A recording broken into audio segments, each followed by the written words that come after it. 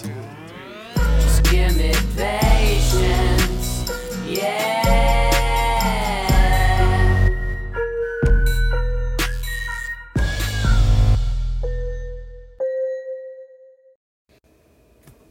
What's up, Z-Fam? It's your boy Z-Dog MD. I'm live and direct out of my office. I thought I would have a nice discussion with y'all tonight about psychopathy in medicine. Not only, we often talk about the violence that we experience from patients and the hashtag Silent No More sort of movement where we talk about being victims of disrespect, violence, verbal abuse, emotional abuse, stalking, murder, those kind of things. So we've had those discussions, but what's interesting today is I want to talk about two sort of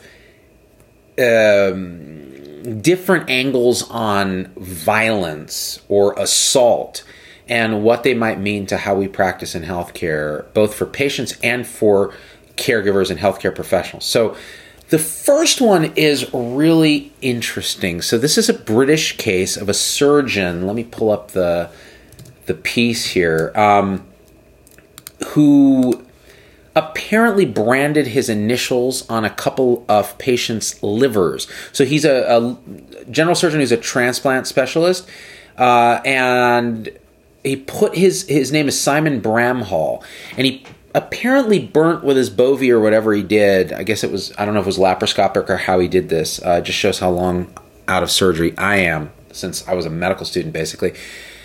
And on a follow-up operation, another doctor noticed that he had branded his initials on the outside of the liver. Well, that doctor then reported him, and I think this was the National Health Service, NHS, in Britain, and the guy was then the subject of an actual criminal complaint. So the offense being assault by some kind of assault, and they were talking about a potential. Let me see this. So Simon Bramhall, consultant surgeon specializing in liver transplantation, pleaded guilty in Birmingham Crown Court to assault by beating, and this charge of assault by beating can carry a fine of £5,000, maximum of 6 months in prison. And the judge actually observed that the case was unique in legal history, and it was without precedent because he had already been suspended 4 months earlier by whatever governing body of the hospital, but now was sort of being legally prosecuted. Now, the question, Z-Pack, is, first of all, is this assault? Okay, so this is a surgeon. Surgeons have a kind of unique disposition. Anyone who works in the OR kind of understands that the OR is a different kind of place, and in the intensity of surgery, which is very stressful, comments are made, different things are said, which are not necessarily intended for a conscious patient to hear. Now, a question is, if you brand your initials on a patient's liver, which is inside their body, they would never know about it. It doesn't necessarily cause harm to the liver. And again, we're speaking in sort of broader terms. Is this assault that should be prosecuted in criminal courts? As though the patient were assaulted while awake and is consciously aware. The only way this was figured out is another physician opened up, looked at it, and reported it. And the physician was actually already apparently punished in the medical system and suspended. But now the question is it a prosecutable legal offense? Now, this is where I think you can try to see all sides of this issue. I think patients' advocates, including myself, would say, well, it's just not appropriate. Why would you do that? It's a sign of a weird kind of lack of, almost a psychopathy in terms of lack of empathy for this patient. And, even though it's inside them, and even though you're the surgeon, and even though you have to have an ego structure that supports the understanding that you're doing life and death stuff, and you got to have confidence in yourself, there's really no reason to do that, right? There's my daughter practicing violin, by the way, if you hear that. So, despite all that, is this a legal kind of offense? And as healthcare professionals, we're on attack from all sides as it is. Should the legal system get involved in something like this? So my own take is, and there was an op-ed written by a surgeon named Henry Marsh in The Guardian And he basically said, look, the guy's been punished. It wasn't smart. It was a dumb thing to do. Is it assault? No, he shouldn't be prosecuted legally for this. So, let me read some quick comments before I tell you what I think. So Sean Ciano says he's a surgeon and he's signing on his artwork. It's funny. So a lot of people actually might feel that way. I disagree that, I know you're joking, but I disagree that that's something that you can do. This is a human being, whether it's internal or external. It is not ethical. It sets a bad sort of moral tone, and it's disrespectful, I think, especially since you do it surreptitiously. You're not telling the patient you do this. Now, we all know in surgery, there's a lot of stuff you don't tell the patient that you did. You dictate an op note. It's very sort of third-party perspective. The omentum was opened and the, small bowel was nicked. This was repaired with. It's very sort of detached because that's just kind of the style of surgical stuff. So I don't think this was appropriate. I think it was dumb. It was foolish. It was kind of childish, right? It's not the way you want your surgeon behaving, but is it a criminal offense? So Skylar Kaplan says, that sounds like pretty poor form, but if no harm was done, I guess I don't see the huge issue. If it were my liver, I'd probably laugh. Not that I do something like that to a patient. I think, again, and we in healthcare have a particular gallows type of humor. Personally, I would love it if the surgeon branded my liver. I think that'd be funny because I know when I die and if I had an autopsy, people will be like, oh, that jackass worked on his liver. But again, doing it without consent and in a secret way feels really unethical and immoral to me. Is it a prosecutable offense? I don't think so. I don't think this is assault. I think it's poor judgment on the part of someone who works really hard and has to have, again, the kind of mindset of a surgeon, which, again, it doesn't excuse psychopathic behavior, but it does... if we're going to be attacked on all sides as healthcare professionals like that, I think it's not appropriate to be attacked by the legal system for this. Then again, this is my take as a practicing doc. I really don't. I think they crossed a line when they did that. And of course, it makes international news because, oh my gosh, But we all know, and there have been doctors in the U.S. who were caught branding initials on the outside of patients. On stapling patterns of their initials or bovying in the skin, and those guys did face criminal charges because now you're literally assaulting the exterior of a patient and causing harm because that's a visual thing that harms a patient. It doesn't necessarily harm a liver. A liver regenerates. The external part of the liver is not burning your initials, and it's probably not going to cause any physiologic change in the liver. But it is, again, I think a violation of the trust that our patients put in us. So the question then is, and again, Carol Grantham brings up that point, it didn't cause harm, right? Yeah, but that's exactly right. But again, intent is kind of an important part when you're looking at the sort of ethics and the morality of stuff. His intent was to secretly sign his initials as a kind of a weird ego trip. At least that's what we have to assume based on his action, which is not consistent with a compassionate use of OR time. You could cause harm by spending time in the OR because time is danger. In the OR, you're under anesthesia long, complications can happen, it's expensive, you're potentially pushing someone else out of the OR. So there's a lot of reasons why you don't spend time doing something stupid in the OR. But we spend time all the time teaching house staff how to do operations, and we spend a lot of time in the OR. It's not unethical because it's a means to an end. Is branding your initials in a liver a means to an end? No.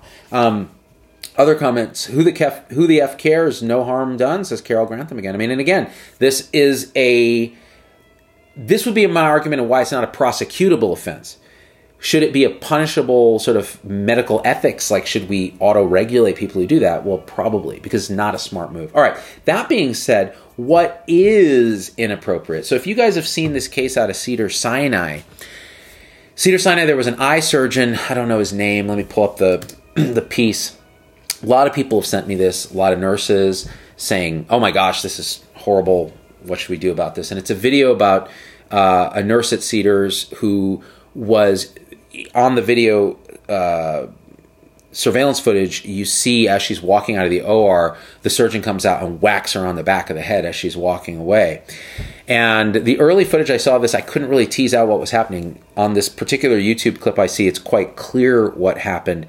A month later, I think she started a lawsuit saying there was this assault, but also there's a degree of longstanding sexual harassment that's been going on. So this gets me to this. Now, again, it's very difficult for me to go on record and say, I support this or I support that in terms of this particular case, because again, it's an ongoing legal case. And without being there, without hearing both sides, without talking to them, without, interviewing witnesses, it's very hard. Obviously, you can look at the video and say, oh my gosh. It's just like when you look at Alex Wubbles getting arrested by the officer in Utah, you just go, okay, it's hard to see. I don't know what the backstory is, but this doesn't look good for the officer. It's similar in this case with the surgeon. It looks like he hits her on the back of the head, and she continues to walk away. And so we don't know any of the story around it beyond what she's saying and he's saying. So let's say that, forget about like the actual truth in this case. Hitting a coworker, right, in a non-consensual way is not okay. It's not just not okay, it's a criminal offense. So that just should not even be a question. I don't care whether it's an operative culture or surgical culture, or if this eye surgeon was the shit nationally and is the best eye surgeon in the world. He cannot hit members of his team or members of any team or anybody, right? So let's just make sure that we understand that this is not just unethical. It is a criminal act if it's shown to be the case in this case, all right? So that's established.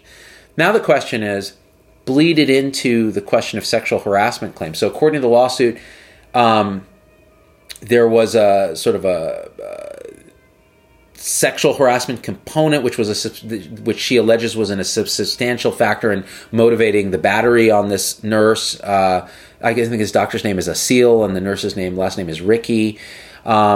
Cedars-Sinai put out a statement saying, we take great care to protect Cedars-Sinai's employees as they do their work, and that means we take complaints seriously, investigate them thoroughly, and act promptly. I'm actually surprised. I don't think if it was on video, anything would have been investigated, to be honest, because that's how hospitals are. Why would they want to rake up muck, right? That's part of our horrible culture. So Nurse Ricky is fearful that the lawsuit will affect her ability to find gainful employment in the Los Angeles area dominated by Cedars-Sinai. Well, exactly. So that's why people are afraid to speak up. And this hashtag #MeTooMedicine has kind of evolved from many women in medicine talking about rampant sexual harassment, double standards, the whole 9 yards. And we've done shows on this before. Jen Gunter, who's a friend of mine, actually wrote a blog post about it, about being groped by an editor of an OB-GYN journal. And honestly, none of this surprises me at all. This kind of culture is rampant in all aspects of society, but in healthcare, where it's this hierarchical, tradition-bound, calcified, old-school culture that has traditionally been male-dominated for a long, long time, it's absolutely unsurprising. Do we have to change it? Yes. I think actually all this stuff is a watershed when it's just going to become so unacceptable to do this that we're going to see this start to disappear. Now, there's going to be at some point there's going to be an overcompensation where a lot of complaints are going to come up from things that were not intended to be harassment, and it just means that people need to learn what's appropriate. And that takes time because culture changes slowly, and also men are dumb. I'm pretty dumb. Like when I used to round at Stanford, I would just talk shit all the time. And it is absolutely miraculous to me that nobody really complained in all the years, because I think they understood my intent. But it would have been easy to confuse the intent, especially if you didn't read me right. Now, I'm not talking about sexual stuff, but although I make jokes about everything, sexual stuff, racial stuff, it didn't matter. Nothing was off limits to me because I'm the same person I am now then. Although I felt like I could never truly be myself, I also felt like I could never stop myself from truly being myself. So I just had to be who I was. Let's read some comments. Blah, blah, blah, says Andrea Henderson. There you have it. Zanale Frey. I was taught that assault is when the victim is touched without their consent. Our instructor stated, so you must inform your patient of your intent or ask their permission before you assess. I mean, that's probably fair. Sometimes it's impractical in the hospital, but I think that's probably a fair assessment. I got my hours cut by a male director of nursing because his buddy hit on me and I blew it off, not literally. Andrea Rodriguez, yeah. So, I mean, I hear a lot of stories like this, and I don't profess to understand deeply because, again, I see it from the male perspective walking through the hospital. I'm not the victim of that same level of harassment, although I have experienced variants of it female on male, which I thought was really interesting. But again, the power structure is such that it didn't unnerve me or bother me the way that it might bother in the other direction of the power differential. So again, these things, if you don't even talk about them, if we're scared to even talk about them rationally, then we've already failed. See, June Stein, be careful, Z, at some point you may be accused too. Sure. I mean, it's entirely possible. Because I think one of the things when a pendulum swings in a direction where we're finally saying, okay, this kind of Weinstein-type behavior is totally inappropriate. Well, it's not hard to go back and go, well, remember that time Z said that like he was making all those inappropriate jokes on rounds? Maybe that was a kind of sexual harassment. Even though both men and women were there, I didn't feel comfortable and that was inappropriate. That could certainly be true. And to that, it's a question of, what's the intent there? Is your intent, and again, it doesn't excuse when people feel uncomfortable, then you have to understand that, your behavior has consequences. But the intent, if the intent is to single out somebody and to somehow harass them specifically, like in the case of Weinstein, say, or Louis C.K., and even Louis C.K. is an interesting thing because a lot of people are defending him saying, well, it wasn't so bad, he never touched them, this and that. Come on, dudes. He's using his power to put women who are technically lower on the hierarchy than him because he's the lead comedian in the world in a very uncomfortable and unpleasant and unconsensual position of watching him do whatever. So, it's clear that intent matters. You're using this to dominate somebody else, So, again, these things, I think we're going to see a lot of this stuff come up. Because, again, and also as the culture shifts, things that were okay to do, like you watch any episode of Three's Company. Like Jack Tripper is a sexual assaulter. Like Larry, the character on Three's Company, he's like a creepy, pimpy dude. In the context of 1980, that was kind of baseline cultural. In the context of 2018, it's not going to be considered okay. So how do you reconcile that with people who have a 40-year history or 40-year career history? It's going to get really interesting. Eliseo Ortega says, Jesus, when did we as a society become so thin-skinned? Well, we've talked about thin-skinnedness on the show quite a bit, this concept of butthurt, taking offense out of proportion to the offense. The thing is, you have to be real careful because in cases of sexual assault, accusing the victims of being thin-skinned is a time-honored tactic of the assaulters. So you have to be real careful to distinguish thin-skinned as a society from, no, this is a real criminal and victim sort of relationship. And where that line is, that's where sometimes it gets gray. In the case of Weinstein, it's not gray at all. Like, the guy's a creepy rapist, right? I think we can largely, and again, none of this has been shown in a court of law, but the preponderance of public evidence, he's a public figure. It's kind of like, well, all right, I'm going to weigh in my head what I think. And since he's a public figure, I'm going to say, this is what I think. Like this surgeon at Cedars, it's one case, we have one piece of footage, and we have a lawsuit. So let's let the lawsuit be tried by a jury of peers and see what comes of it, and then we can say, okay, this particular guy behaved very, very, very badly. What I will say is the behavior that I see in the video is absolutely, if that's what we're seeing, it's unacceptable, right? Sean Ciano says, but the accused must be treated as innocent until proven guilty, not the other way around. Right, which is what I was just trying to say with the Weinstein thing. I think the public will, public guy, very powerful, punching up. Everyone will say, oh, he's a guilty rapist. surgeon guy on the Cedars thing, I think we really do have to say, you know what? Look. Let the trial come through. Hey, sweetie pie, come on in. Come here. What's going on? Come here. You can come in. Come here. Oh, I tell you not to come in. You'll come in no matter what. So it's my way of saying come in. All right, I'm done talking with these guys. Just twisted my hand. Did I twist your hand? That's assault.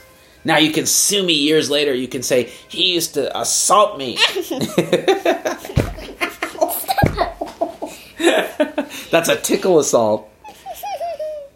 One day you're going to sue Daddy for tickle assault, aren't you? And you're going to go online and you're going to do a tell-all. Z-Dog MD was a tickle assaulter.